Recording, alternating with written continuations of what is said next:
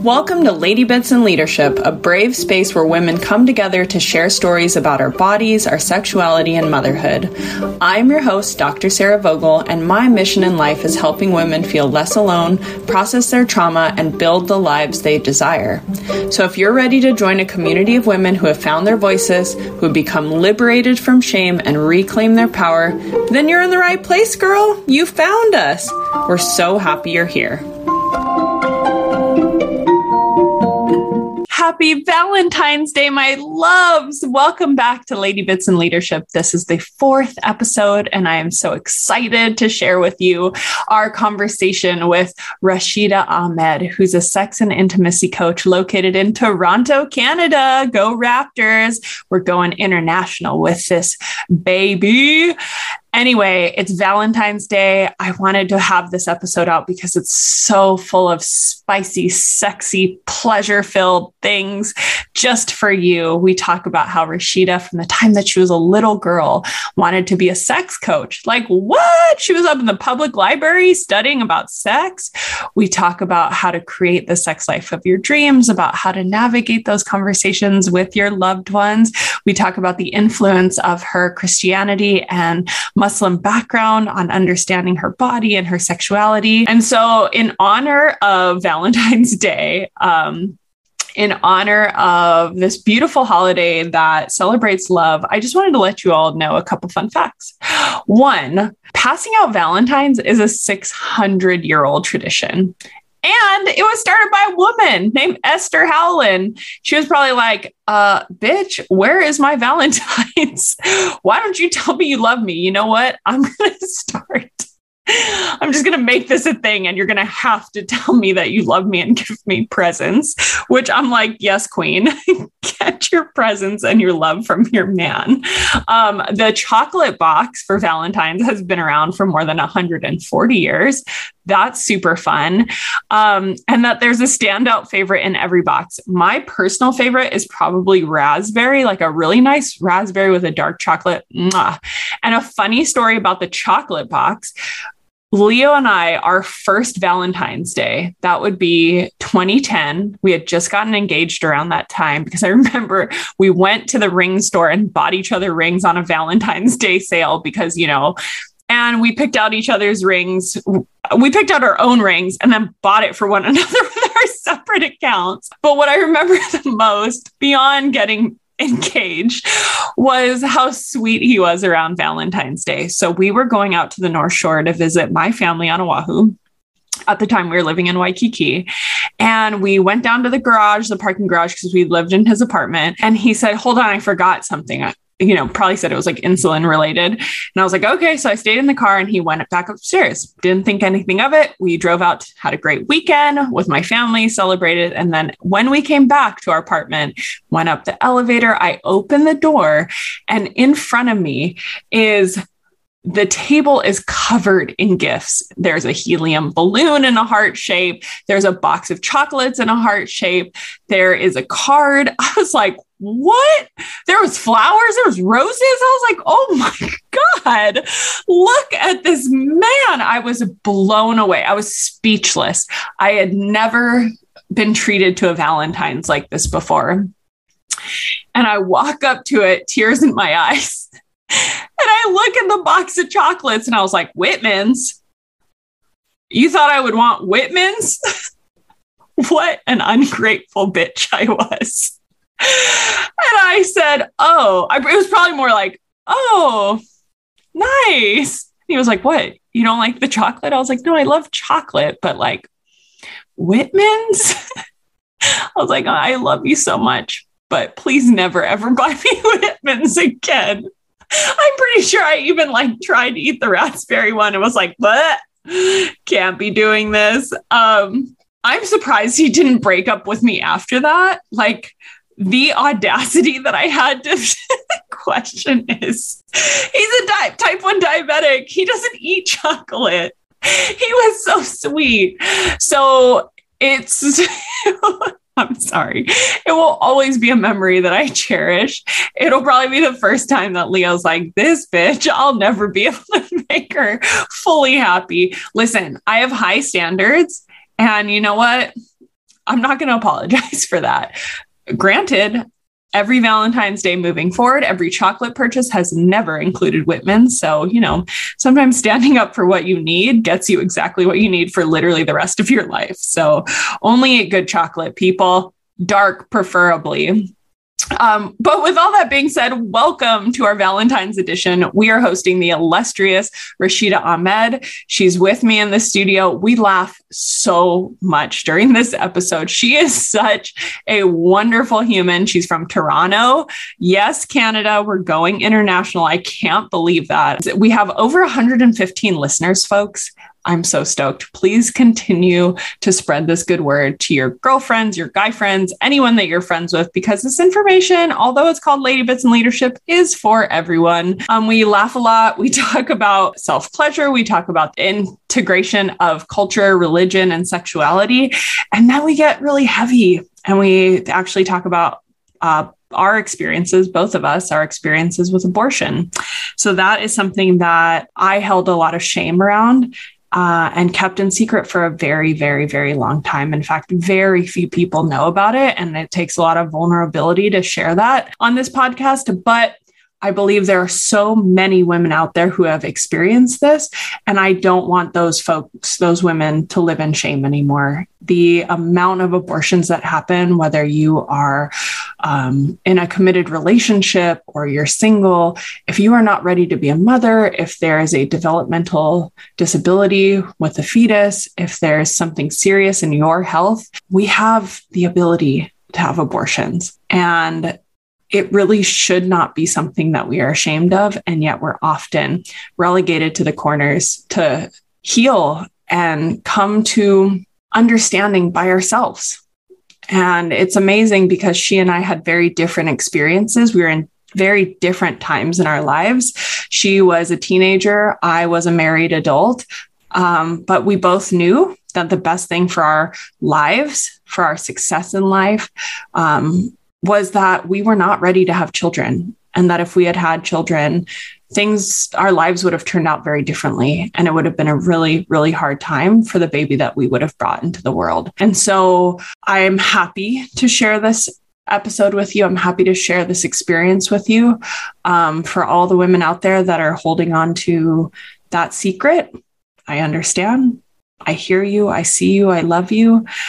So I hope that although this episode does get serious, we do have a lot of fun talking about a lot of different things. And I just wanted to host this for Valentine's Day because I think we have to love one another. We have to love ourselves first and foremost. And so without further ado, here's Rashida Ahmed on Lady Bits and Leadership. So you are a sex and intimacy coach. Yes, I am. Okay. You have to tell us, how did you get there? Everyone's got a different journey. Everyone's got such a different journey. So I'm so interested to hear more. So I'll say my journey definitely started when I was a young girl. So I was always very inquisitive, always very just wanting to know everything and wanting to learn about all the things. And I saw a show called Sunday Night Sex with Sue Johansson. I think I was around 11 or so. And Is that a Canadian show? It's a Canadian show, but it used to air late at night. She was a very prominent sex educator who really just talked about sex in sort of she took away the clinical side of sex and she spoke about it in a very plain, simple language. She showed demonstrations of what to do and how to do it and really just really gave information to people that wasn't available to them. And I remember seeing an episode when I was a young girl and I'm like, oh my gosh, this is amazing. I want to do that. I don't know what she's doing at the time, but I knew I wanted to do that. And how old were you? I think I was around 11. I was okay. Yeah. Do you remember if at the time you even had sexual pangs or sexual feelings? Not at all. That's the thing. At that age, I really wasn't explorative in that way with my own sexuality. I wanted to learn about it because I knew that it was a topic that was not allowed to be spoken about in my household. Mm-hmm. So I wanted to know about it just because I couldn't know about it. Not because I actually wanted to engage or know anything else. Yeah. It was more so because you told me not to read about it. I'm going to read about it. Parents, they don't get it. That's not the way, people. No.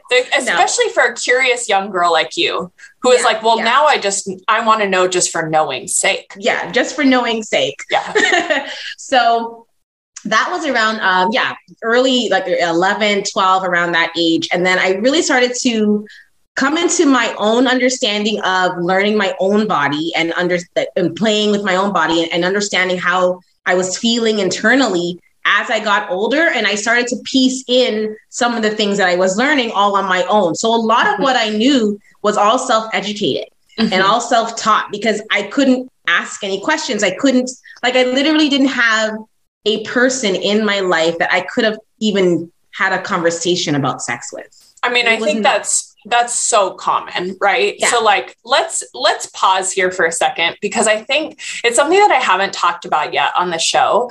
And I think when I think about my sexual journey and I think about others who, develop these formative thoughts about their bodies and about sexuality, I ultimately have to think about the first time that I masturbated.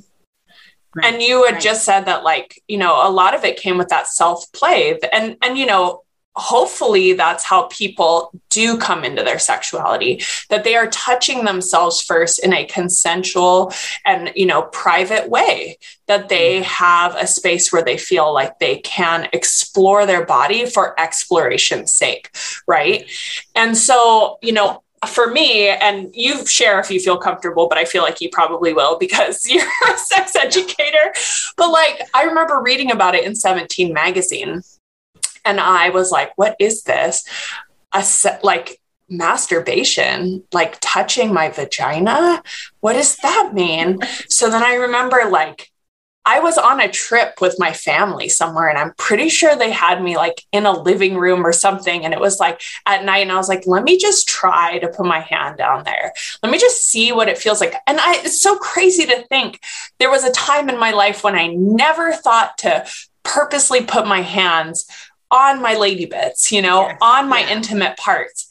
And I just distinctly remember it. And maybe you distinctly remember yours or you don't, but I just remember realizing like, oh my God, that feels so good. And I just want to do it a lot. Yeah. I don't remember the exact first time. I remember discovering that it felt good. I don't remember how long it took me to realize, oh, this felt really good. But I remember discovering it felt really good and then wanting to do it again and again and again. And I don't think I really recognized what I was doing at the time. So even though I had read the thing is, it's funny, what I had read and what I had learned about never mentioned masturbation. I read a lot of clinical books. I would go to the library, and it's whatever they had in the adult section that I can get my hands on is what I found. And a lot of it was very clinically based, and masturbation, for whatever reason, self-pleasure never came up. So when I discovered it, it was purely on my own. I didn't know that. You're like, am I a genius? Am I Christopher Columbus here? Hi, everyone. You can touch yourself. It's amazing. And it's incredible. Oh my God, I love it. I mean, you should have saw how I felt when I discovered I can use like the faucet or the shower. When I rode a horse for the first time, I was like, I'm never getting off this horse. Hell no. Oh my God, those shower heads that you can pull down, and it has like vibrating different speeds and different mist and like just straight stream right on the clitoris. Oh my God. I thought I discovered like the best thing. Dude, your parents were like, why is the water bill so high? Rashida, what are you doing in the shower? What are you doing in there? Excuse me. I understood why I was taking such long showers. That's okay. Oh my gosh. Know. Can we know now? But okay, so there's a couple things I want to ask you. First of all, just imagining a little Rashida in the library, like on communal tables, like what? Reading academic articles about penises and vaginas, uterus. Like, who are you? That's literally who I was. It's who you still are. I spent so much time at the library as a young girl. Like, I really wasn't a child who, I didn't play, like, I'm much more playful now as an adult. I think because as a young girl, I just had my head in the books. Yeah. All I wanted to do was read. I would spend hours reading novels, reading just anything I could find interesting, I read. That's Whereas so now, cool. I'm a much older, I love to play now. Now I'm finding all the fun things to do. Yeah. But at that time, I really was I wanted to soak up as much as I can soak up, because I had questions and I didn't have anyone to ask them. And so I figured, well, I better go digging. Yeah, I think it's important to talk about, because I know, reading a little bit about you, you have an interesting background with, your cultural identities and the way that your parents didn't talk about that with you. And so if you could kind of talk about, now as an adult looking back and knowing your parents and understanding more about your culture, like, was it something about maybe a religious or racial background that caused that, or a cultural background because your family are from different parts of the world? I think so. So my mother is from Jamaica and my dad is from Nigeria. And culturally speaking, both countries don't really have a very open sort of viewpoint or perspective on sex and sexuality to begin with. So there was that stigma. Plus, my father is Islamic and my mother is Christian. Oh, okay. So I also had the added levels of two very big religions who don't also have very positive perspectives on sex and sexuality, or even your body for that much. And especially, I think, I'm going to be more specific, the female body, even more specific. And so those definitely played a big role in the fact that it just wasn't a part of normal conversation. It just wasn't something. And perhaps if I was a young boy, because now knowing what I know and having conversations with family members, and women are socialized a lot differently in both the Jamaican and Nigerian cultures when it comes to sexuality than we are if we were a boy. Mm-hmm. And so I think it's very different, because we're taught to be very modest. There's a lot of, shame, for the lack of a better word. There's a lot of shame in terms of keeping ourselves pure and keeping ourselves, sort of kept aside, whereas that same reverence isn't given towards young boys and young men. And so I think that really played a role in how I decided to look at my own sexuality growing up, because it wasn't at all a conversation. Like, what my parents and I now have great conversations about it, but that's because I'm an adult and because of what I do. Mm-hmm. Probably I would venture to say, had I not been doing what I'm doing today, I would not have had conversations with my parents about sexuality up till now. I think that's so interesting, because I work with survivors of sexual violence. And so, when my family asks me, like, how's work? I can't tell them anything about the students that I work with or the faculty or staff that I work with. But, the fact that I even do this work, again, opens the door for people to feel like, to share either, me too. I've experienced this, now that you're ready to hear it, it's almost like now that, and I just wish that, like, it didn't have to be that way. Like, you and I have these careers that do explore all facets of sexuality, both the pleasurable, consensual, amazing side of it. And I'm sure the work that you do also intersects with the trauma and the shame that often comes with it. Sure. And I just wish that you didn't have to be working in this area for people to feel like, oh, I can talk to you about it now. Like, the fact that you work in this area, I would, I want to still talk about kind of your early childhood upbringing, Yeah, absolutely. I think it's important to know, especially with the intersection of culture and religion, just how you grappled with those, because I think there's still adults that were raised in those types of environments that are still grappling, with feeling oppressed or repressed. Absolutely. Absolutely. And I think what I would say at the time, I don't think I really recognized the gravity of having the two different cultures and the two different religions in my household to the extent that I do now. But I will say, I feel that it has lent me actually a blessing of growing up in a household that maybe didn't allow me to have any room to talk about these types of things, it actually has given me the ability to have much more compassion to others who are struggling with this, or who are dealing with not really understanding how they fit in, or how they can navigate through whatever cultural or religious sort of institutions are kind of keeping them in that one way. And I think what's important is that at the time growing up as a young girl, really just wanted to seek information. And then what I decided to do was just take what information was worthy to me.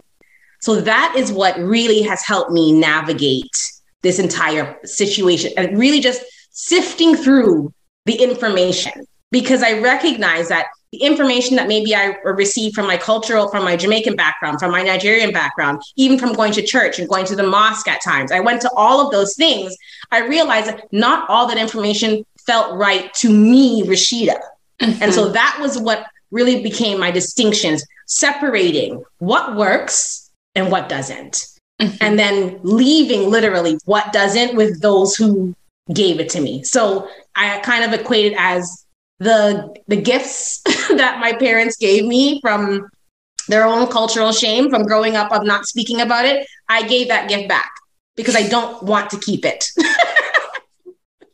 I think I know we're both giggling about that, but I think that as simple as that sounds, it's so incredibly powerful, because recognizing you even have the power to give back lessons that your family taught you, to just say, you know what, this isn't serving me for the life that I want to live. You can have that back. Thank you. My gift receipt's in the bag. Like, yes, that to someone listening could be incredibly revolutionary, that they can give the beliefs and the thoughts that were given to them back, and that they can create new thoughts and new beliefs. Right. And that's what you did. And I think it sounds like you did that in large part from all the research that you did, to say, look at all of the diversity and complexity of this topic. There is not one way to do this. No, absolutely. Yeah. Absolutely. And I was taught that there was only one way initially. And so then presented with all this new information, I guess I was confronted with the option to change my mind. And I decided to change my mind. I don't have to follow what I've been told is to be true now that I have supporting evidence that shows me otherwise. And I think that was the biggest thing. The biggest piece, I would say, if someone is still struggling with trying to navigate, who they are outside of the identity that they've been given, is to educate themselves. Like that, I think that was what worked for me. And that is what I think will work for most, because when you know more information, then you're able to make much better decisions for yourself and for others, opposed to working on sort of a limited view of things because you don't have a whole full range of information at your disposal. Yeah. And I think that's a huge reason for this podcast existing, is to just get to a larger audience outside of the college that I work at, that there are other ways of living. There are other narratives. Create your own. Look at the smorgasbord of life. Look at this buffet. I know buffets are not a thing during the pandemic, but look at you can literally have one piece of, if you went to a salad bar, one piece of this, one piece of that. 5 pieces of olives. For me, I'd slather it in a bunch of ranch dressing and put a bunch of sunflower seeds on it, because that is delicious. But you can choose. You can make your sexual salad however you want. Yes, I love that. Make your sexual salad. I might just be hungry. I don't know. That's pretty common with me. I love snacks. So, what age was that you felt like that transformation happened? Because were you still living in your household? Yes, absolutely. Okay. I was, very much. I would say that happened. That was more in my teens. So that was, and I was in my rebellion. That was rebellious Rashida stage.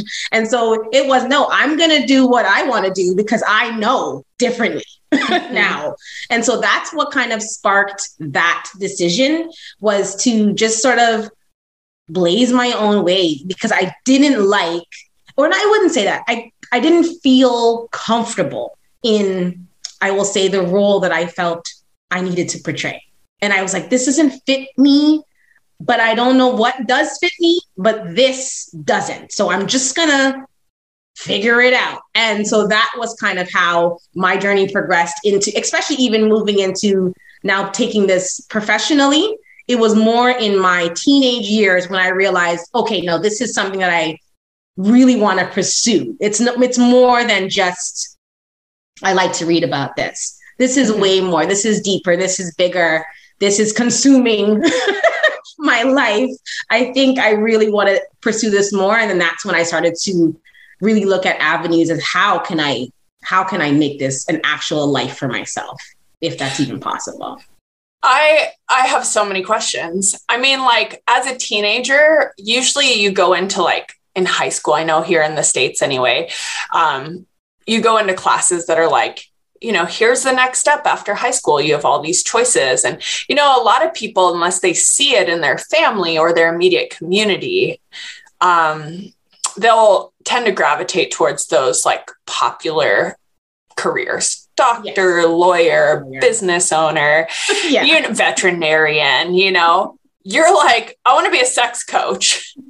Well, or maybe not quite there. Yeah, I wasn't quite a sex coach. I think initially it was, I wanted to be a gynecologist. That's what I wanted to do. That was how the journey started. Gynecology, because I thought that's the way I wanted to go. And then I realized, no, that doctor. Is not at all. See, you went doctor. I went doctor first. So I was just the same.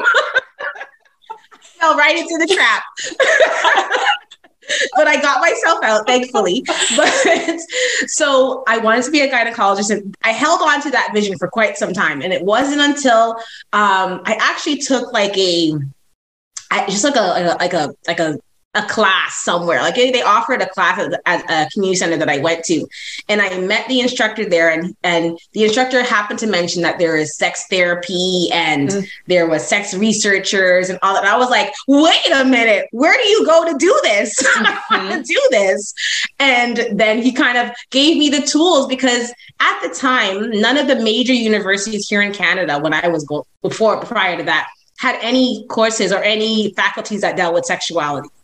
And so I was like, well, I have to go to the US then. That will be my route will have to be going to the US first for my, formal education. So I already knew. So going to high school, I was like, well, this is going to be the trajectory, because I got to take my SATs, whatever those are at the time.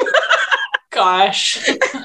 You're like, I'm going to go study abroad in the exotic country of the United States. I'm going to go to Nebraska, South Dakota. Oh my God, Illinois. So that was my initial thoughts of how my life trajectory was going to go. That is not at all how it went, but that is definitely how I thought my path, to sexual, education and sexual therapy and all that was going to take, but that is not at all how it went down. Not at all. So how did it go down? Well, what was the path? I ended up going to university here in Canada. Okay. But, and because by the time I actually went to university, then they did have faculty stuff at that time to do with sexuality. You're literally so young. Like, how is it that, like, in the 2000s, they were like, you know what, people, Canada's ready for sex. Yeah, I think we got ready around 99 or so. So I think now, by that time, we had they had a minor. So the university I went to had a minor program that I could add to my BA. So that was my workaround from not taking the SATs, which look very daunting. Yeah, they suck. Oh, the US so blows. What was your major? Psychology. Okay, psychology. Okay, so that makes sense. Very much in line with the work that you do now. Yeah. And what do you remember about the sexuality minor? What I do remember the most is the space to speak about sexuality in a way that I had not experienced. That for me is what I took away the most from because it was just, I had never really been in a room full of people who just came to learn and talk about sex too. Like I'm also here, but everyone else in my immediate world did not feel and think like I did. Mm-hmm. And so it was so refreshing and just really just empowering, to be honest, mm-hmm. that I could go to a space, I can go to these classes that people are really interested in what I'm interested in as well. And don't look at me as like, that, you know, what a deviant, right? There. Right. Like, oftentimes if you talk about sex, people are like, TMI, you know, like too much information, or I can't, I feel like I'm dating myself with that acronym, but, you know, like, they're just like, oh, what a weirdo, what a deviant. Right. Right. And to finally be in a space where, you know, that vibe isn't there. I think you hit the nail on the head. And I think what gets me so interested about this topic is the empowerment piece, right? It's like, it's not that you or I can't speak for you. Maybe you like having sex all the time. I'm not like good for you, girlfriend. I don't have like a particularly high sex drive, but what I love about sex and what I loved when I was going into like the phase in my life where I was starting to have it more regularly was that for so long, I had felt like this was an area that was taboo. And this was an area that was full of shame.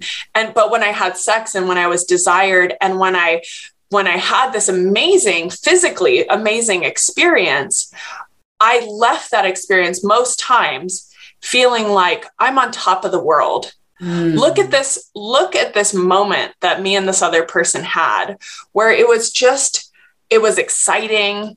It was pleasure filled. It was new. It was empowering. It made me feel like I walked a little bit taller. You know, they talk about like the walk of shame. And I remember having sex with this guy in college and walking back to my dorm room. And it was like the next morning, you know, like I spent the night because I was I really like the walk of shame. Yeah. We would call it the walk of shame, but I held my head high as I literally walked next to like a freeway. I was like, oh my God, what?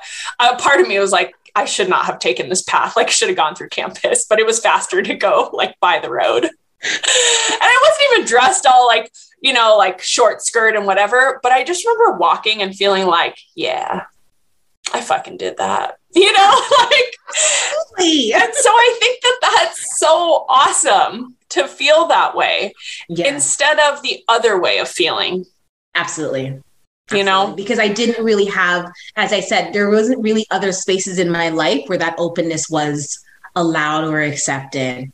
And so, because even in my romantic relationships, as a young girl, as a teenager, a young adult, again, I was very sexually closed off in the area, but I could be myself in class. I can talk about all the things and I can, you know, show interest in all the things in class, but in the rest of my world, not so much, because it didn't feel that it would have been well received.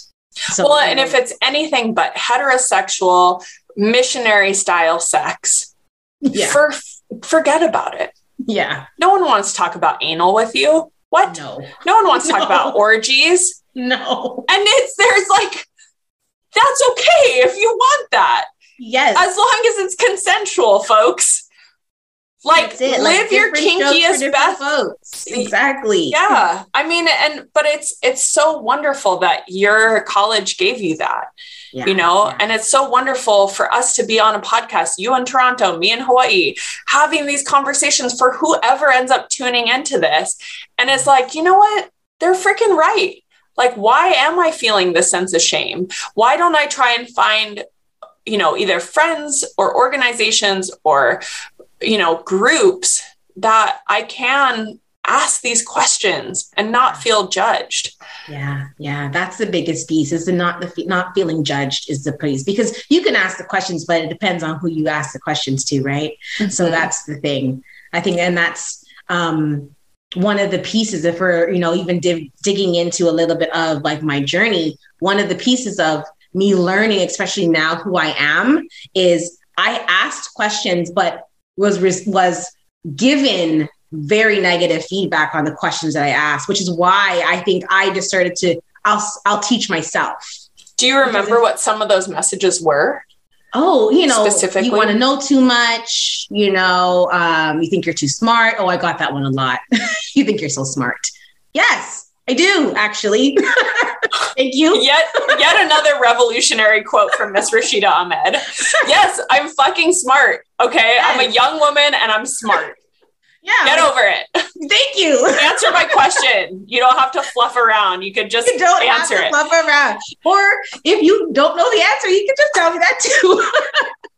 But, you know, it was those kinds of messages, I think, really impacted my journey, my own sexual journey, like my personal sexual journey, because I really didn't want to speak up too much in that area.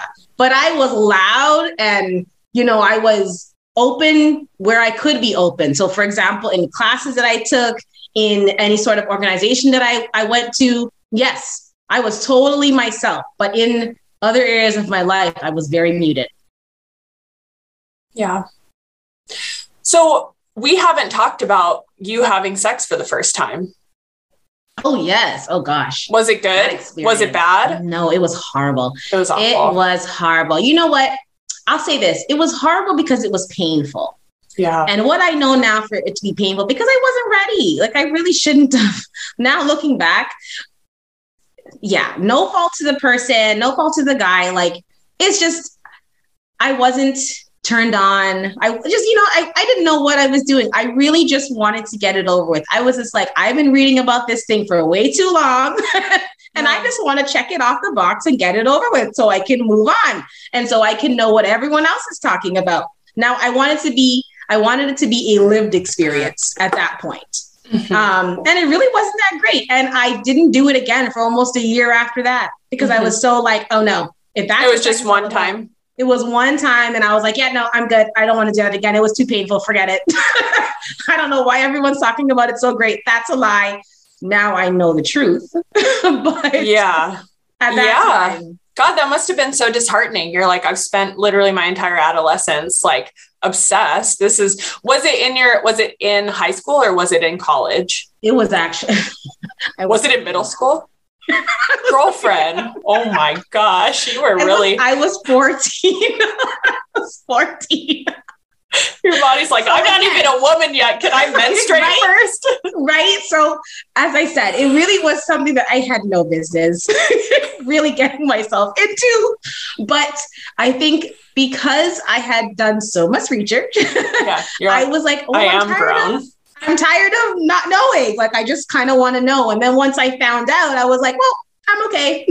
I don't need to know anything more at this point. I'm good. So. I think it's interesting. Thank you so much for sharing, by the way. I think it's important to share that, you know, the research that I've done shows that a lot of women just want to get it over with. I know I was like that. Like, I was just like, I was maybe not turned on in that moment. I'm sure somewhat turned on, but more so just curious, you know, like, this is so taboo. And, you know, I had a boyfriend or a guy that I was seeing and I was like, let's just do this. It wasn't like at all romantic. I'm pretty sure his roommate was like sleeping in the bunk bed next to us. And so it was like, I couldn't express my full self, but I had no idea how to. And so I think there's this, you know, it's interesting what we're told about virginity, that you lose your virginity, which is such bullshit. I don't even know that you give your virginity. It just is what it is. Yeah, you have sex for the first time. That's it. You just have sex for the first time, but we build it up to be this thing. And, you know, my hope, I'm 34. So like, my hope is that the kids these days are like, I spend ample time on the TikToks and I see that they're quite woke and that they're heading in the right direction, or at least that's my algorithm tells me that. Maybe it's just appeasing me, but you know, it's so interesting knowing that, like, sure, we messed around with fire hose, you know, shower heads and stuff. And sure, we, you know, may have masturbated ourselves, but until you have that first time, it's like, you really have no idea and you still don't. And honestly, like, you still have the opportunity to have more exciting adventures in sex. Even if you've been with the same partner, like I've been with my husband for years, and we're still finding ways to like try new things and keep it exciting. You know, it can be an adventure. Yeah. And that's the way I like to look at sex now. And I think because so much of my life, I thought it was going to be an adventure. And then when I finally did it, it was very adventureless. And I was like, well, what's going on here? There's a disconnect between what I've been reading about, because I was also a girl who lived in romance novels. So there's that aspect of it. So I was like, well, what is happening? There's a disconnect from what I envisioned it to be to what my reality is actually, you know, showing me. And so it was in that disconnect that I've been like, okay, let me figure that out. Well, what is going on? Like what happened here that I'm not getting what I thought I was supposed to get. For me, the key was I realized I didn't prioritize my own pleasure at the time, but learning through that and understanding that, yeah, it's really important for you to just explore and have sex to be something to be enjoyed and to have fun. And there's really no right way. There's no real wrong way. It's just have the sex that you like. Like that's kind of the way I like to look at it. And I think that if more people sort of considered sex in that way, we'd be a lot more happier, because there really is no rules to how this goes. Yeah. I think I've worked mostly in the college realm. So that's 18. So you're like legally an adult onward, right? So we have a lot more freedom to talk about sex and to talk about consent and sexual violence and the whole spectrum of experiences that one may have across the lifespan. It's tough, you know, and I haven't really dived into the research or the practice around comprehensive sexual education for young people. But as your story shows, and as data shows, kids have sex. They experiment with themselves, with one another. And, you know, obviously there's rules around this. Obviously there's laws around it to protect children, but they are still going to do it. Exactly. So why are we not equipping them? Why are we not accepting the reality, accepting the data that's been around for decades? They're going to have sex. So why don't we just tell them things like, if you are going to engage, here's the ways to do it that are the most likely to protect your health, but most importantly, protect your emotional health, you know, and here's what tends to make sex really good for people. Things like maybe try it on yourself first in a safe environment. Here's what a sex toy looks like. You can use it. You cannot use it. Maybe look at your body parts in the mirror. You know, like there's just so much work to be done with our young folks. Absolutely. Absolutely. I 100% agree with you on that. I think that's, and that for the most part is what fuels me, is the fact that information wasn't prevalent. I know it's becoming much more available and accessible now, but at the time it wasn't prevalent. And so it is what spurred me to find out. That is literally it. I had no way to get those information, so I wanted to learn it. So I was the girl who would tell her friends to get the mirror, because I got the mirror and I was like, oh, what is that? Cool. You should look over there too. Have you looked? You know, I was that young person who was just like, oh, how come no one told me that I should do this? This is probably valuable information. So I think it is important for us to equip our young people, because the reality is they are having sex. They are engaging in sexual activity. They are doing sexual touch. They are. And it's just, instead of us denying it, when we give them the information, they'll make better decisions. I know that for sure. There's no doubt in my mind. Yeah. So you waited a year till you were like 16, and then the world opened up. Sky's the limit. Well, at that point, I had a boyfriend, and so I was doing it in that way. And so then that experience allowed me to learn about it in a different way. Now it was much more of a pleasurable experience at that point. It wasn't so, I'm just doing this because I want to figure this out. It was a much different experience, but I think those experiences definitely lended to who I am now. I'm still very much, I want to explore a person. I want to figure it out. I want to learn all the new things. And I really go into every sexual experience as this is the first time. even if you've been with this person a million times. It's still the first time you're being with them to that day on that Thursday. So it's the first time. So let's kind of go into that. Also a third nugget of revolution. I've literally never thought that. I'm like, well, here we go again, Leo. It's a Thursday. Let's get this done. This particular day of the year, we've never done it before. It's the first time. Let's go.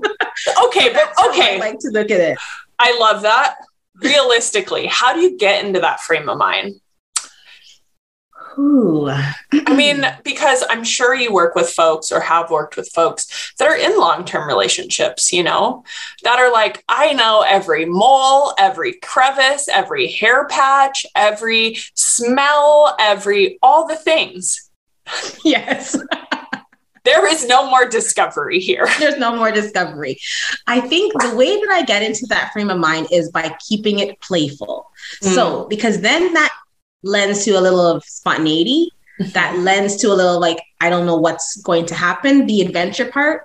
And so if you're keeping it playful, then it does allow you to go into it with a mindset or a mind frame of, I don't know what you're going to like. I don't know what you're going to enjoy today. Like, I don't know, maybe you might like when I do, you know, this particular move in this way, but today, let me just switch it up just a little bit and see what happens and go from there. You may hate it, great, or you may love it.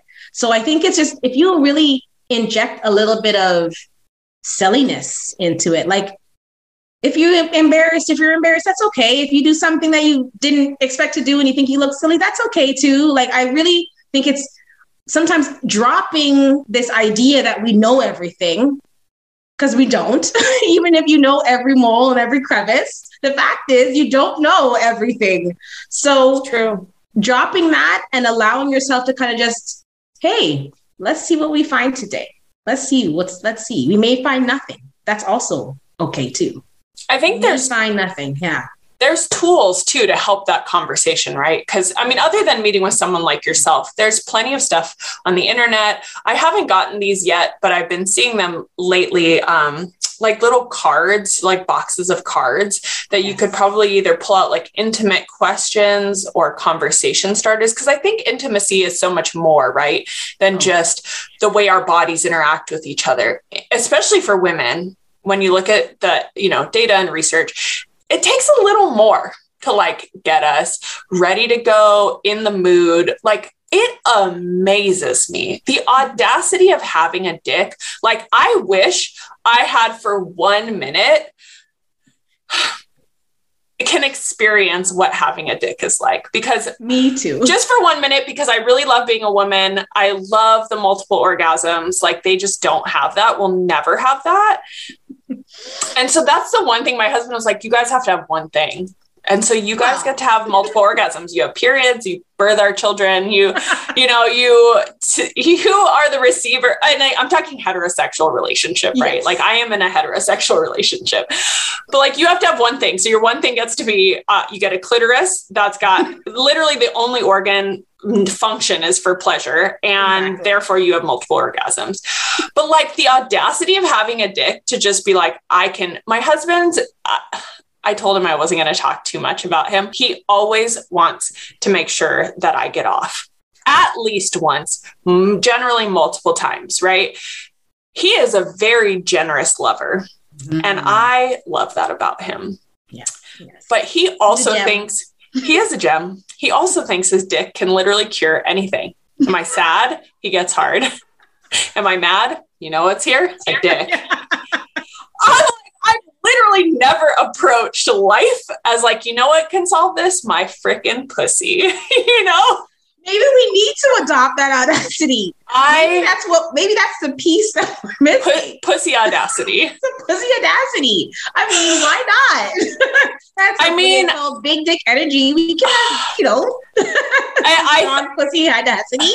I don't know. Strong pussy audacity. Spa. There we go.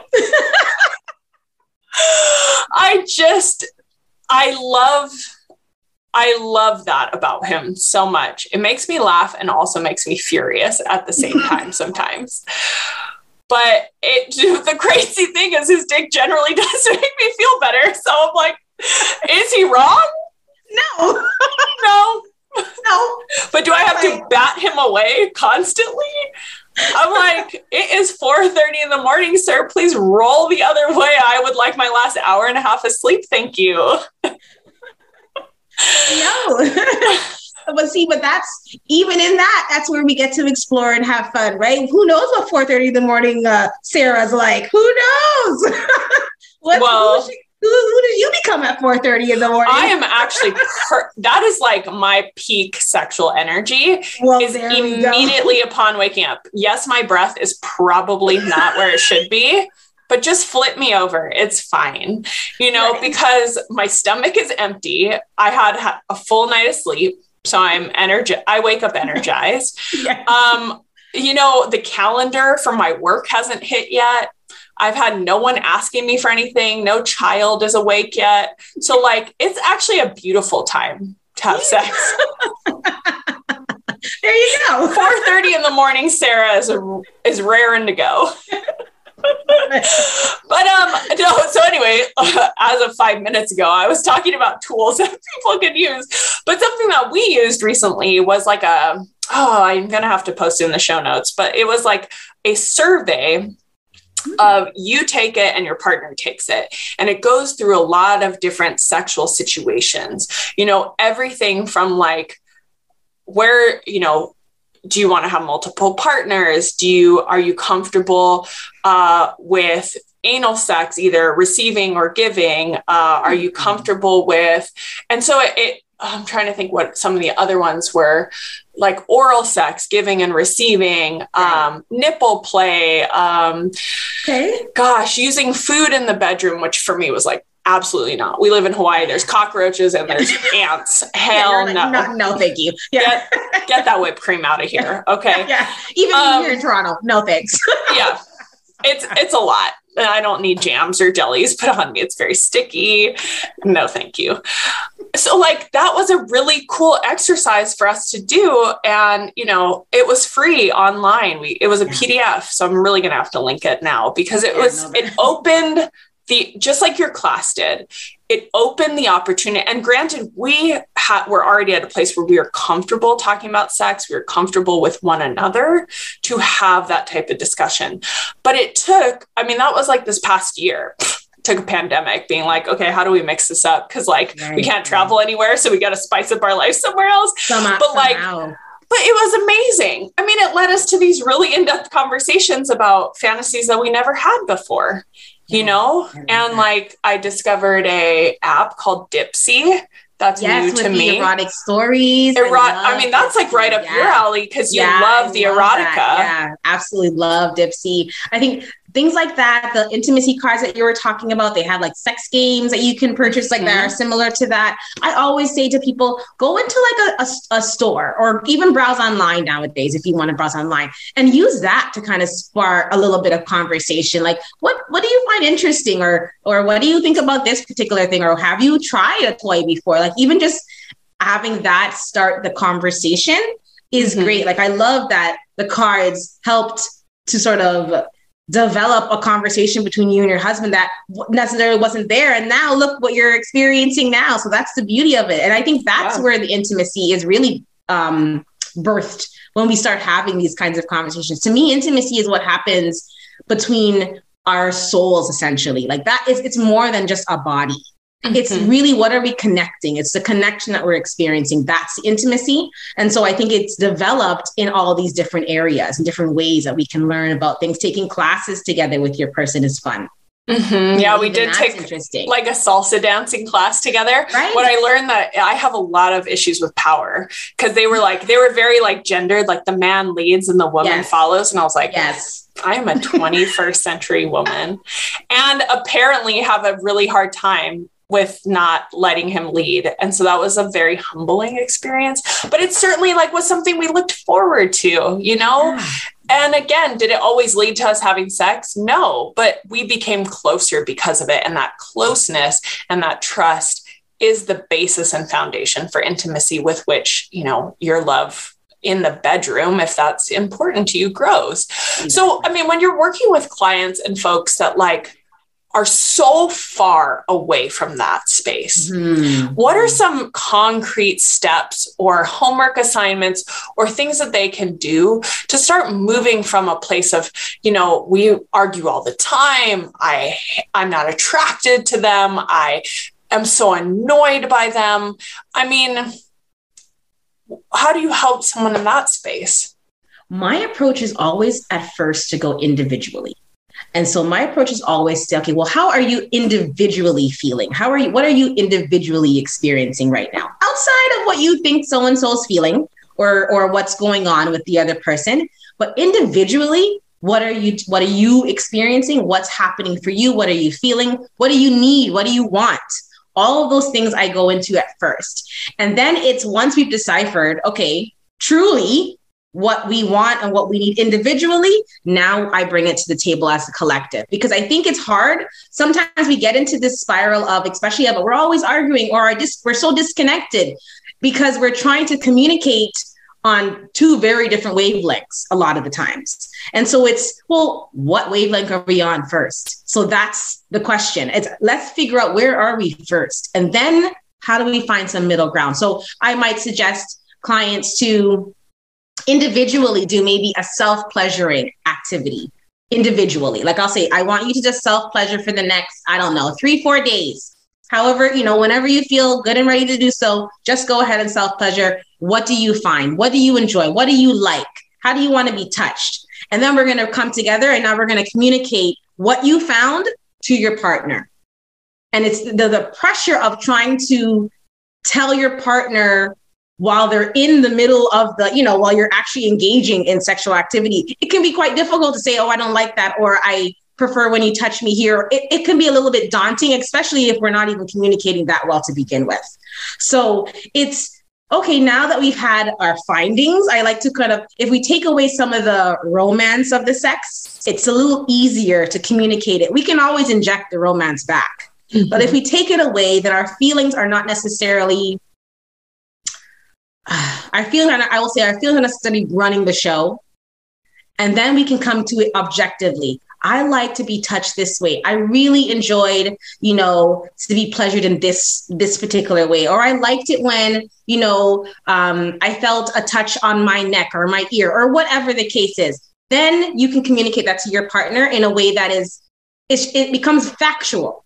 Then it takes away the personal, because sometimes partners will feel rejected. They can feel like, depending on their own shame and trauma narratives that they are walking into the relationship with, they will have different stories about what the other partner is experiencing. So mm-hmm. If we take it away from what you're doing to me and what you're not doing to me and just strip it to, this is what I like.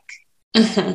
Then it's easier for me to communicate what I like, opposed to telling you, I don't want you to do X. It's more so, I like this. And then you tell me what you like. And then how do we make that work? How do we make what you like and what I like work for the two of us? And so, yeah, I would definitely tell clients to let's self-pleasure on our own for a while. Mm-hmm. I want to discover yourself, play with yourself, see what you like. What do you mm-hmm. enjoy? And then we come to the table and try to find a middle ground. So self-pleasure, it sounds like, because you're talking about touch, like firm, soft, parts of your body that you like touch. So when you say self-pleasure, it's not just, let's just focus on our intimate body parts. It's let's focus on touching all of our body. Yes, yes. Do you like your hair grabbed? Do you like to be, do you like a gentle, soft stroking of the skin in this area? Yes. Do you like the way that, certain fabrics feel on your body? So it's more so than just, what strokes do you like in your nether regions? Absolutely. Yeah. I'm a big proponent of my body is my entire instrument.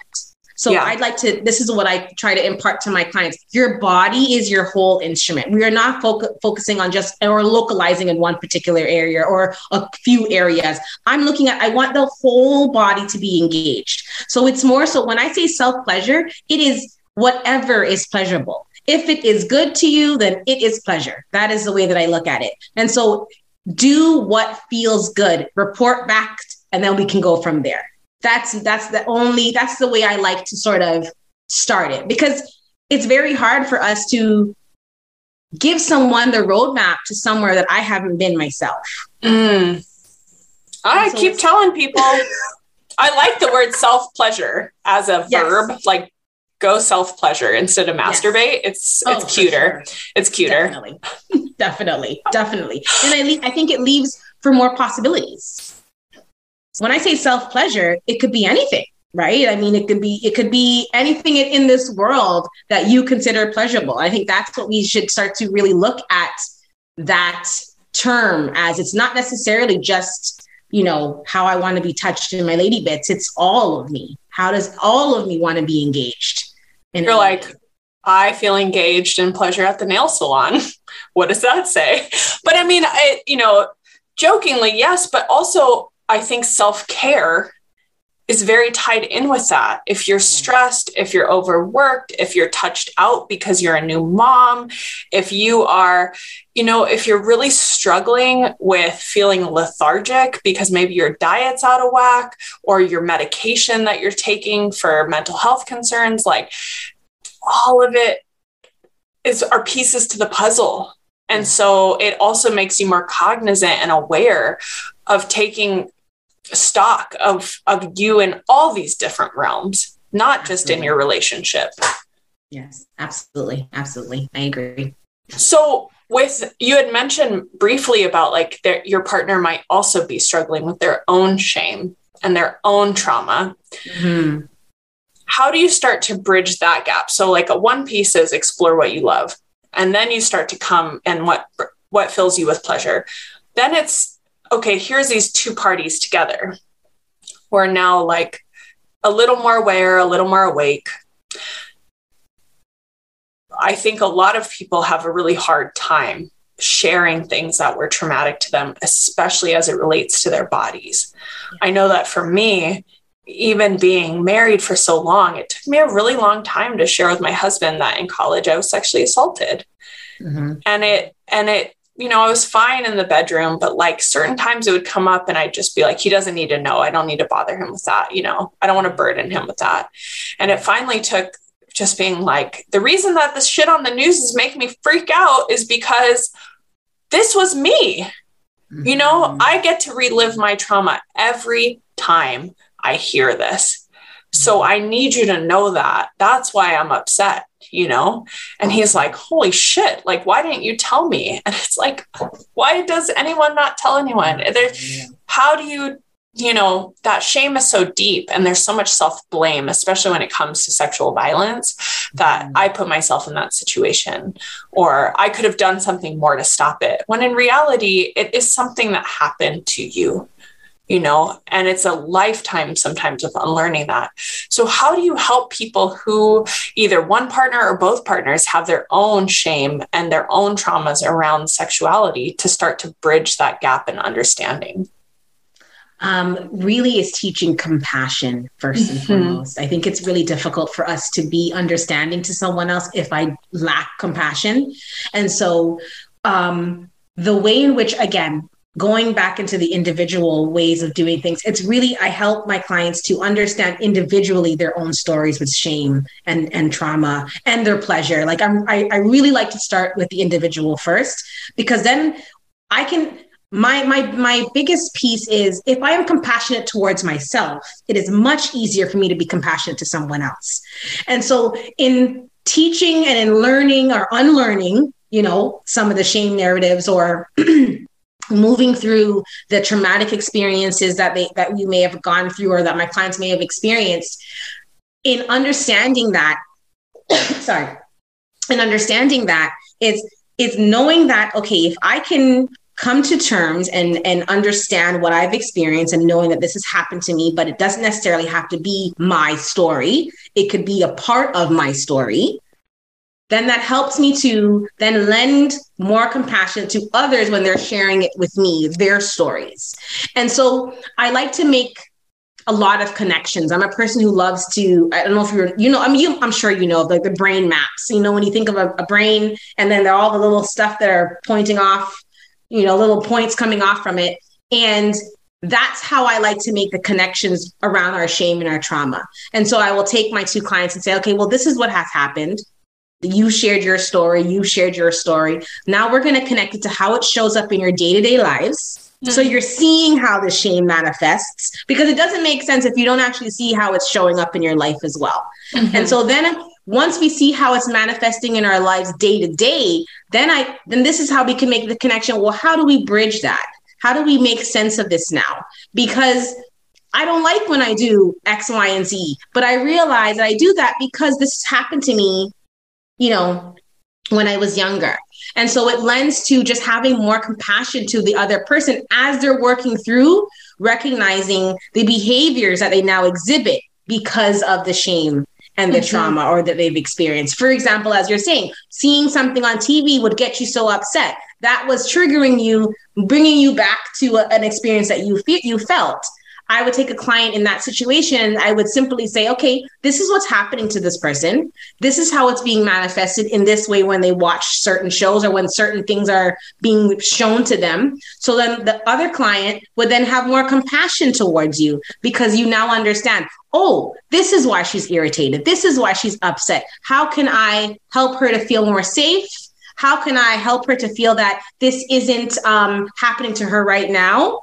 And how do I just be there? How do I just be present? How do I be present for this person in the moment that they're experiencing whatever they're experiencing? So that's really how I help clients bridge that, because the thing is, we'll never really be free of our shame and our trauma. It's a part of our story. It's a part of the makeup of who we are. But I believe that we can have better tools to kind of move through them, make better decisions with them, and then show up without our shame making the decisions. We get to make the decisions, not the shame necessarily getting to make the decisions for our lives. I mean, we could just end there. What? I'm like thinking to myself, I need to transcribe this immediately. Post that everywhere. We get to make the decisions, not our shame. I mean, that is just it. Yet again, Rashida, just incredible. What ways does shame tend to show up, for women in particular? And I guess you could speak to men as well, but like what ways do you feel like it most manifests, or the common things that you see? Okay, it all depends, really. I would say, I'll say an example for one of the ways that it does manifest a lot in women, especially women who are in heterosexual relationships, is the denial of their own pleasure. That's a big way that shame sometimes manifests in those relationships, or really having to deal with a lot of emotional labor in terms of your partner's ego, not necessarily speaking up or advocating for their pleasure. Those are ways that shame shows up. Because if you were always told to keep your legs closed and to be the good girl, and girls don't like that, well, then how do I then know how to speak up with my partner to tell them that I want something?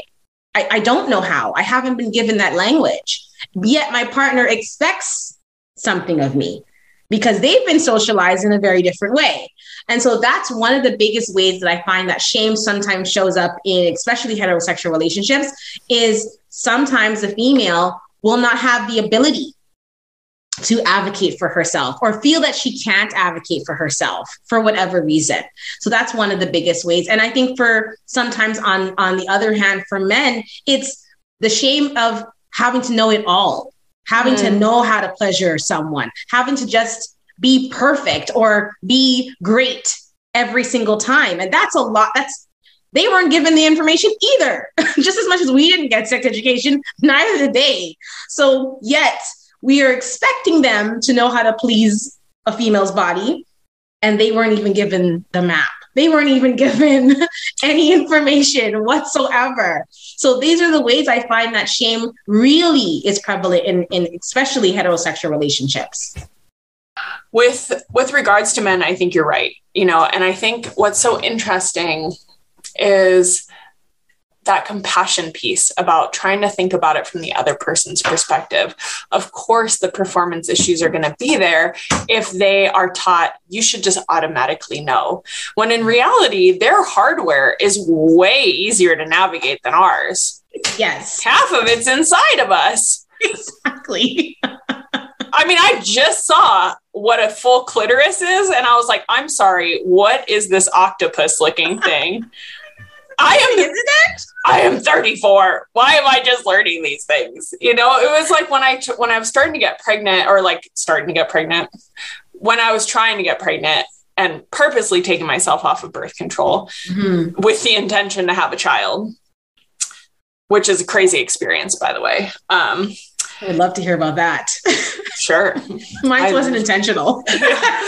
Girl, I've been there too. We should talk about that because I think that's important too, unintended pregnancies and how we work with that. But what was I going to say? Oh, it was then that my gynecologist was like, well, you can track your cycle, your menstruation cycle by like oh my gosh, what's it called? I want to say slime. Oh, discharge. Thank you. Yes. I had a feeling you were going to say that.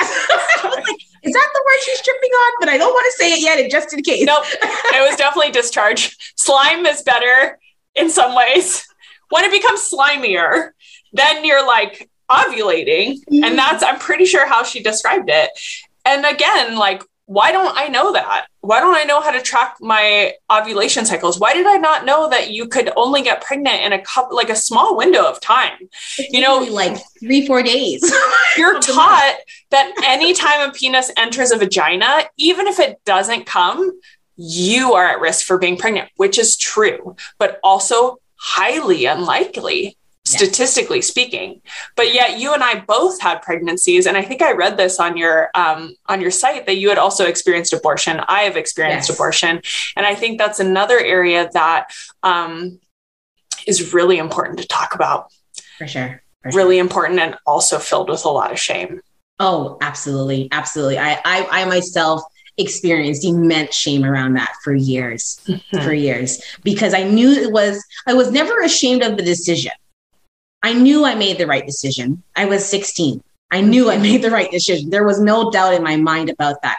The shame came from other people's opinion of what abortion was. That's what it was. I myself was never concerned about the fact that I did one.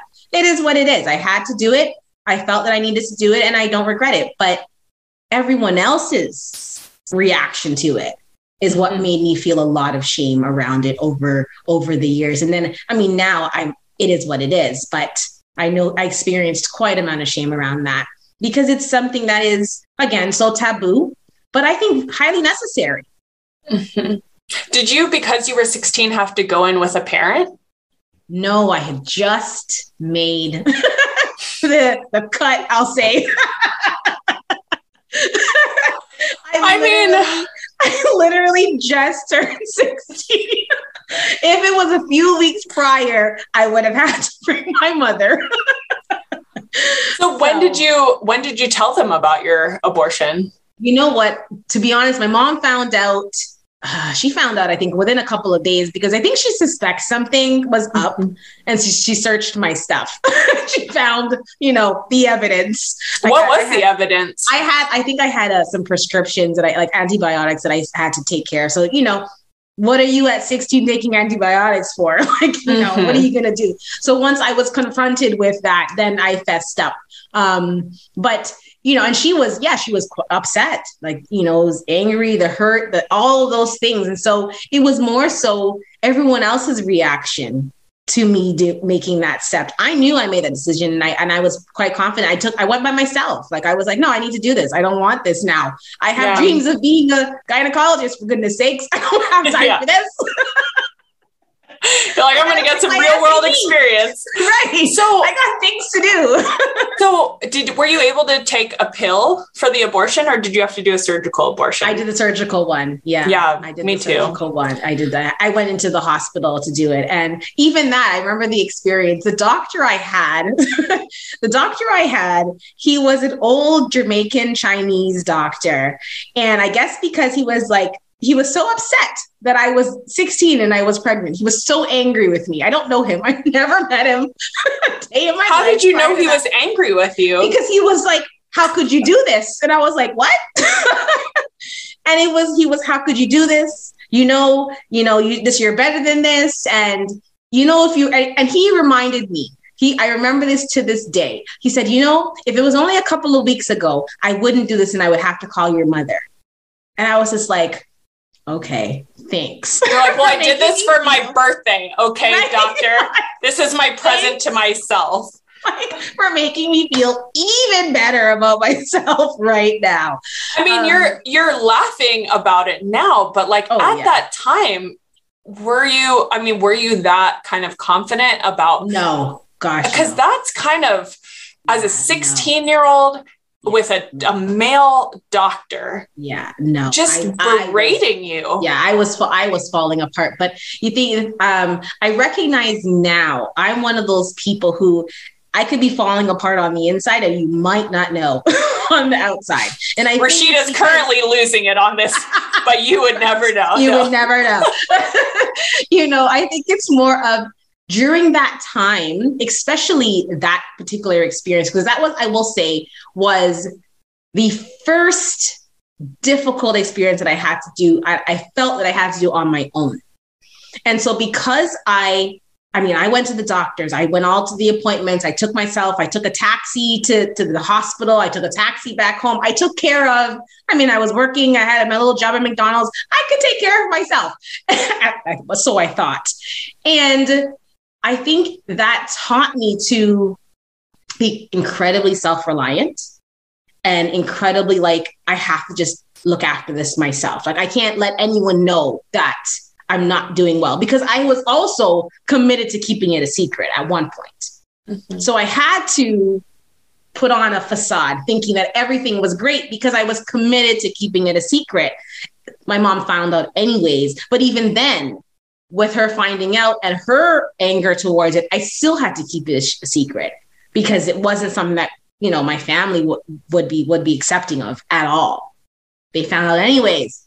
Here we go. But it's just one of those experiences that I think led to me really being as self-resilient because I was forced to sort of do it all by myself and deal with, you know, the shame from people who I don't even know, like the doctor and the nurse. Like I remember it to this day. I could see The Office in my mind of him just being like, you know, I can't do this for you if it was a couple of weeks ago. And I was like, okay, that's neither here nor there. Are you going to do it? Like, you know what I mean? Like, are you going to do it or not? Because I need this to be done. And so it was interesting to see the woman that I am now. Mm-hmm. But I think it's definitely because in those moments I was falling apart, but had to keep it together because I have school the next day, for goodness sakes. You know what I mean? You got school the next day. Did you go have a shift? Did you go under general anesthesia for it? I did. You did? Yeah. So you were put out? Put out completely. Yeah. I remember waking up and having like the gauze around my waist. And I was like, okay, is it done? And the nurse was like, well, don't you think so? Like, she was so rude. And I was like, I just want to confirm so I can go home. That's all. Well, to all of us in the United States that hear how great Canada's healthcare is, how lucky you all are. It does come with a bit of judgment. A bit. Just a side of judgment. Hopefully things have gotten better since then. I mean, how did you, as your family found out, thanks Mom for spreading that across the family, what helped you, you know, for those who might be in a similar situation, what helped you navigate those conversations with loved ones, people that might have different, because I grew up in a town that was mostly like Latter-day Saints, Mormon. Okay. I know that my friends are like, you just murdered a living soul. You are a murderer. That is what I grew up believing about abortion. Mm-hmm. So when I got an abortion, I think I told my, I mean, I was married at the time. It was a very different experience than yours. Right. Like, and everyone's is going to be different, you know, but for me, I went to a Planned Parenthood. I had just transferred schools from one college to another. My husband either was unemployed or just started working. Because I was in between jobs, I didn't like re-up my birth control. I think it was either that or like I had forgotten to take my pills. Something happened and I got pregnant, but I did not know. It was like I went to the clinic on my college because I was a graduate student. I was 23 or 24. We had just gotten married like a year or so prior. And my boobs had really hurt. And I was like, well, I have to go anyway to like re-up my birth control pills and stuff. And so I was like, I'm just like really experiencing a lot of tenderness. And she's like, I don't even remember them asking me for a pee sample. Like it just was not even a thought that this was that. Yeah. Not a thought at all. So when she came back and she like closed the door, and it's so funny how these moments, like you'll never forget it, like you never forget. In a way, it is traumatic, like for me, I will describe it as traumatic because she shut the door so softly and she took my hands in her and she said, honey, in her Southern accent, because I was in the South, she's like, you're pregnant. And I was like, and I just started bawling. And it was like when anyone's experienced a traumatic incident where it's like, you literally remember like what the leaves look like outside and like it's seared in your brain. Absolutely. And I'm like, I cannot be pregnant. I can't. I just transferred from one master's program to another. I have 2 years of intensive schooling left. I cannot delay this any longer. I have to finish my degree. I have to finish because I can't be in a position where I don't have any money and I'm not able to care for a child. And I was just married. Like I knew eventually I wanted to have kids with my husband, at least I thought so, but I was 24. Yeah. Life was just beginning. I had things I needed to accomplish both professionally and personally. And so in my mind, as I'm sobbing, blaming myself, you should have been better about taking your birth control. Why didn't you get an IUD? Why did you rely on pills? This is your fault. This is your fault. Now you have to go get an abortion. This is your fault. And I thought we were so careful, like we're so careful. And so when Leo came home and I had to tell him, I like couldn't even wait. Like he got in the door. I was like, babe, I'm pregnant. Like, and he was like, I'm sorry. Can I put my bag down? What? And I was like, take his shoes off. Oh my gosh. I was a mess. I was so sad that because similar to like a wedding, you have in your mind what you think it's going to be because of all the fairy tales and the stories. You saw all the gender reveals and the pregnancy reveals. And that was less than back then. That was like way back in the day, maybe like 12 years ago. And I was so sad that this was it. Yeah. I was like, this is it. And so, but there was no doubt in my mind. That was the only decision. I mean, I think we talked about like possibly keeping the pregnancy and I'm like, what am I going to do? Right. We live on campus. I work for housing because I go to school. If I have a baby, I can't go to school. So we're going to get kicked out of housing. Yeah. I can't do this. Yeah. So I like, as soon as I could and the woman who told me I was pregnant, I remember this about it. She said, it's okay. People have babies all the time. Like her automatic assumption was I was going to keep this child. Yes. I was like, bitch, no. Lady, no. Yeah. I was like, no. So I couldn't even call the health center because then I felt so much embarrassment about like, well, if this is how their staff acts, then I can't get information. So the only place to go was Planned Parenthood because I knew that they were for this exact purpose, this exact reason, that they were the one people I could rely on to not do that to me, which was my experience. The unfortunate thing though, whether it was a budget thing or the way that they did it here in the States, was I elected to have a surgical procedure because I worried that if I had taken one pill there and then I was given the pills to take it home, that I wouldn't have the courage to do it. So I was like, I could be not pregnant today. Right. And so they did the ultrasound. They confirmed that there was an embryo in there. And, I really wasn't that far along, but I mean, I was still pregnant. Mm-hmm. And they took me in the back and I went by myself because again, I didn't want to burden my husband with this. A part of me wishes I had, I can't go back and change it, right. But I went there by myself.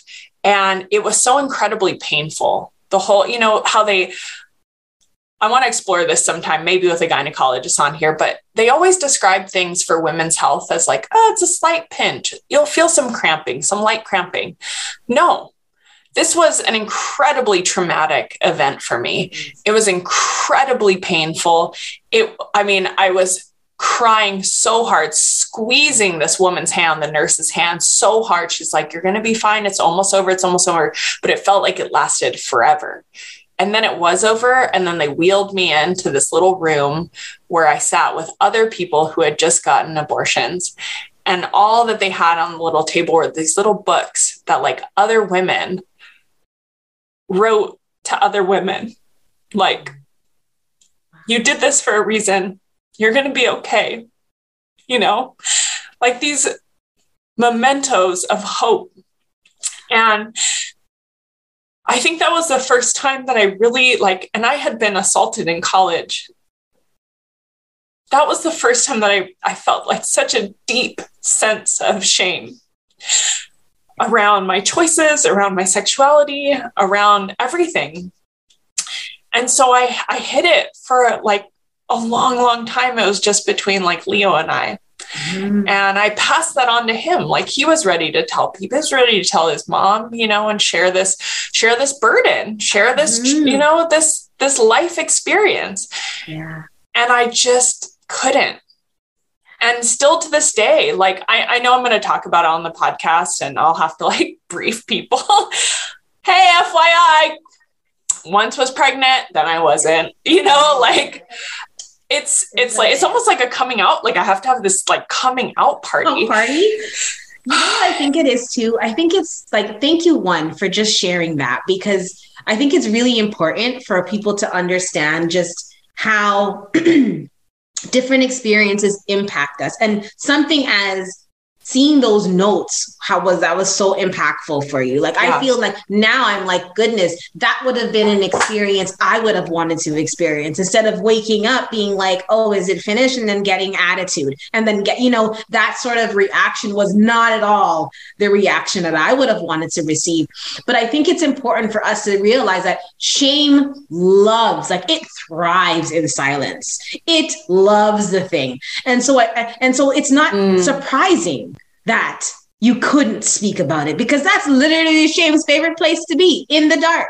Yeah. It loves to be there. And so I love that you share that, because that is really how shame manifests in our life, by keeping us from opening our mouths sometimes, from keeping us from sharing, like you said, a burden, a life experience. It literally prevents us from talking about something that we have experienced, because the reality is it's happened already. Mm-hmm. But yet shame keeps you sort of just like under a lock and a key. And so I really appreciate you sharing that, because that is really, that's a big piece. That's a big piece, I think, that people sometimes miss with shame. That's the point. Shame wants to stay silent. Mm-hmm. But it's the breaking free of that and actually opening your mouth, actually sharing the stories, that you can kind of move through it. It's not in the quiet. I mean, yet again, like another reason why this podcast is so important, because I think what we'll find is that, again, I focus on shame regarding bodies and sexualities and motherhood. There's a lot, like now that's a new chapter in my life. Like I had a baby 2.5 years ago. And so there was a lot of, just a lot of shame throughout that, with like, like wanting a girl, having a boy. Yes. Beautiful baby boy. I had that same experience. You had that too, the gender disappointment? Very much so. Yeah. Very much so. Oh, it like I broke down in tears. Oh, same. In Target, looking at princess dresses. I was like, I only plan to have one baby and he's a boy. When you look at the section for boys' clothes, it's like, what is this trash? It's minuscule. I hate it. But now his dumb little dinosaur shirts and his little choo-choo train shorts, I'm like, okay, it's pretty cute. But like, then the postpartum anxiety and depression, and like, I think, like you said, it's so key. It thrives in silence, in the dark. And what we don't, and so of course you don't speak it out. So you can't find connection. So you think you're the only one going through this or the only one that's experienced this. And then you can't find the solutions of how to get better, or that what you're experiencing is actually causing continual trauma over and over again, or it's causing you to become depressed, or it's causing all of these other manifestations that shame brings, weight gain, feeling just awful. Yeah. Feeling like you're a bad person for something that you either made a decision about, or a decision was made for you. Right. Or something that was completely out of your control. I mean, there was no way I could have predicted that I would have had postpartum depression. No fucking way. No. I was like, I want a baby. I waited for 10 years to have a baby. I got here. Why do I feel so bad? Right. And so a big part of this podcast is just like letting it all hang out. Just let's bear our truths with some bravery, because by just telling the story, you never know who's on the other end listening to this and thinking to themselves, holy shit, I am not alone. And that just adds a little light to that darkness, or maybe gives them that next step to call a therapist, or to call a sex coach, or to have a conversation with their lover, or whatever the next step for them might be, but all it takes is some brave souls to be like, I'm ready, This is and so through. That is, I just appreciate you so much for just all the wisdom that you've brought, and just your stories. And, especially being a Black woman, and I know we haven't talked about like culture or race, but I would like to end with that, because I think it's really important to talk about the intersections of race and sexuality and shame. What came to mind for me as you were asking that was just the instances in my life when I have been, I will say, hypersexualized, or treated in a way that wasn't necessarily what I would have wanted to be treated, due to my race and due to my gender. And I think it's because overall, I think for the most part, society sometimes views, especially Black women, in a very hypersexualized manner. And so we're not necessarily given the same leeway, I'll say, in a lot of experiences, a lot of circumstances. So for example, I'll say this. I can wear a particular dress that maybe is form-fitting to my body shape. And someone else, who I'll say is a white woman who beside me, can wear the exact same dress, and we have a different body shape. I will be told that my dress was inappropriate. But her dress is not inappropriate. It's the exact same dress. But because of the way that my body has sometimes been sexualized, or even just viewed, impacts how I decide to show up, what type of clothing I wear. I know previously, I worked as an early childhood educator for a number of years. And in that field, I had to be very mindful of even how I chose to do my hair, how type of clothing that I chose to put on. I like to have my nails done, how the design on my nails, because those things impact, unfortunately, someone's thoughts or beliefs of me before I have even opened my mouth. And so that comes into play, especially with our sexuality, because if I am not viewed similarly to everyone else, then my sexuality will not be viewed similarly to everyone else. And then it really lends to, I would say, especially within the Black community overall, there is I will say, a higher prevalence of shame, because of the fact that it's not spoken about among us, and it's not spoken about outside of us either. The sexuality that I learned seeing, there was nobody who looked like me. There wasn't sex educators that were Black. I never saw that growing up. I learned sexuality from a Black educator not until I got to university. That was the first time I've ever met someone speaking about sexuality who was also Black. Every other instructor I ever had, every other professor I ever had been white. Mm-hmm. And so understanding that that's also the lens in which I learned my sexuality from, the books that I read, the images that I seen, the porn that I looked at never reflected me, never reflected what I look like with a partner. So it's very it's disconnecting almost in a way, because we're not able to see ourselves in the images that are supposed to be educational or supposed to lend information towards me, but it doesn't look like me. So is it really for me? It doesn't really, is it really, you know, relative to how I feel and experience life? And so that's really, I find, is one of the biggest, I will say that one of the biggest frustrations with the sexuality field is that the conversation around Black sexuality isn't necessarily as loud. And I think it needs to be a little louder, because we have different experiences that we've gone through that lend to how my sexuality has been shaped.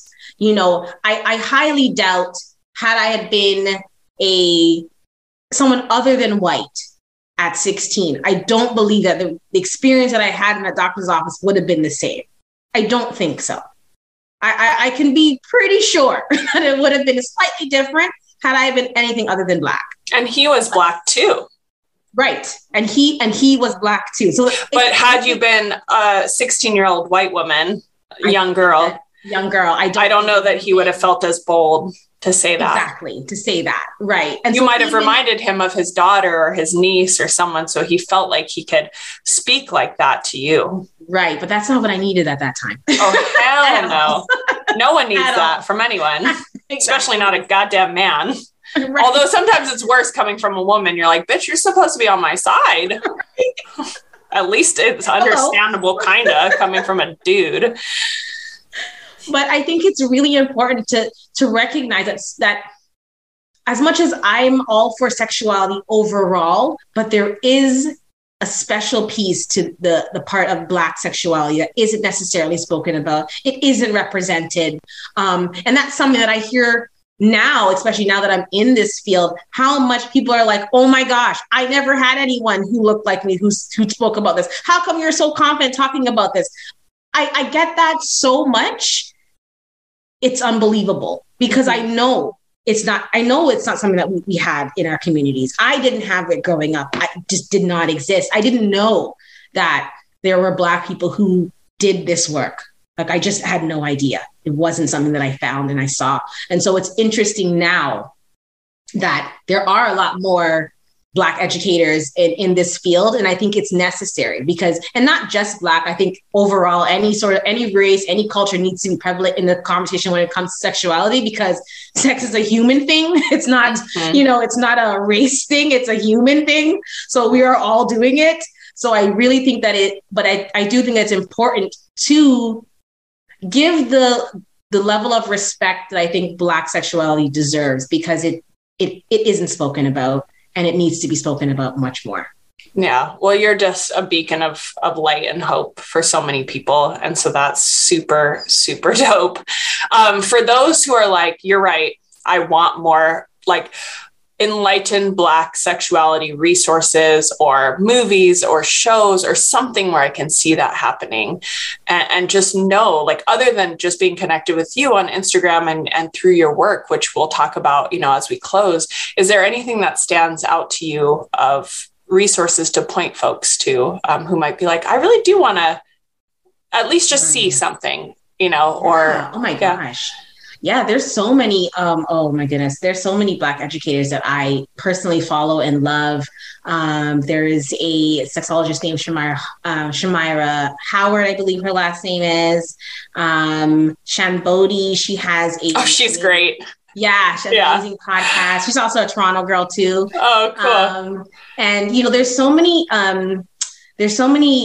like I can't remember the name of I think it's called King Noir, I believe, is one of the name of the actors. He's a porn actress, but he also has a huge corporation. They do ethical based porn, and a lot of their porn stars Black actresses, because they're really big on having pay equity and safe ethical porn and practices especially. And so that's something that I would say, like, if you're looking for and interested in just seeing even visual aspects of Black sexuality in that way, there's an abundance of it out there. It's just, you got to dig a little bit. You got to do a little research. You got to do a little looking for that. But it's definitely there if you are looking to just dive in a little bit more and find it from, because you want it also told from the voices that the Black voices that are actually putting forth positivity into the world also. Because there's also that too. Like, there's abundance of trash out there as well. I'm not going to sit here and say that there isn't. So it's also being mindful about where are you getting that information from, and looking for sources that are definitely coming from the spaces of people who want to uplift and empower Black sexuality, opposed to, degrading it or demeaning it. This has been my favorite. Just the best hour and a half.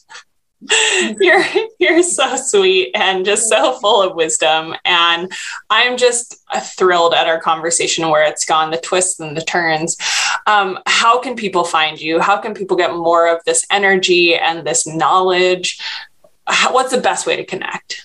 The best way to connect is definitely go through my website, RashidaAhmed.com. You can send me an email at RashidaAhmed.com. I play a lot on Instagram. I like to call it that. I play on Instagram. So you can definitely connect with me there at I am Rashida Ahmed. That's really the ways to get a hold of me, to get in touch with me if you're looking to work with me in that capacity. If you just want to learn some more, if you just have some questions, like, I'm all here for answering questions and having conversations, because I believe that that's the only way that we're going to actually be able to push any of this forward, is if we actually talk about it. And so I'm here to just, let's keep talking, let's keep speaking, let's keep having the dialogue going. And those are the ways to find me. Well, my loves, I hope that you had a good time laughing and loving and being with us during this hour and a half. Follow Rashida Ahmed at I am Rashida Ahmed on Instagram. Check her out. She is just such a light in the world. And if you want more of this content, if you want more of this fire, it would be the most helpful thing to do. Go right onto Spotify, right onto Apple Podcasts, and leave me a review. Tell me things that you love, don't love. Reach out to me on Instagram at LadyBits and Leadership. I am always down for new guest ideas, new ideas for the pod, situations you want to explore. I want to know it all. If you love this work, if you love listening to this podcast, or even if you just low-key like it a little bit, send it to a friend. Send it to 5 friends. If you only have 2 friends, send it to both of them. Who knows what can come from this podcast? You just never know the exciting adventures we're going to go on weekly. So I love you all. Happy Valentine's Day. I hope you enjoyed, and I'll see you next week on Lady Bits and Leadership.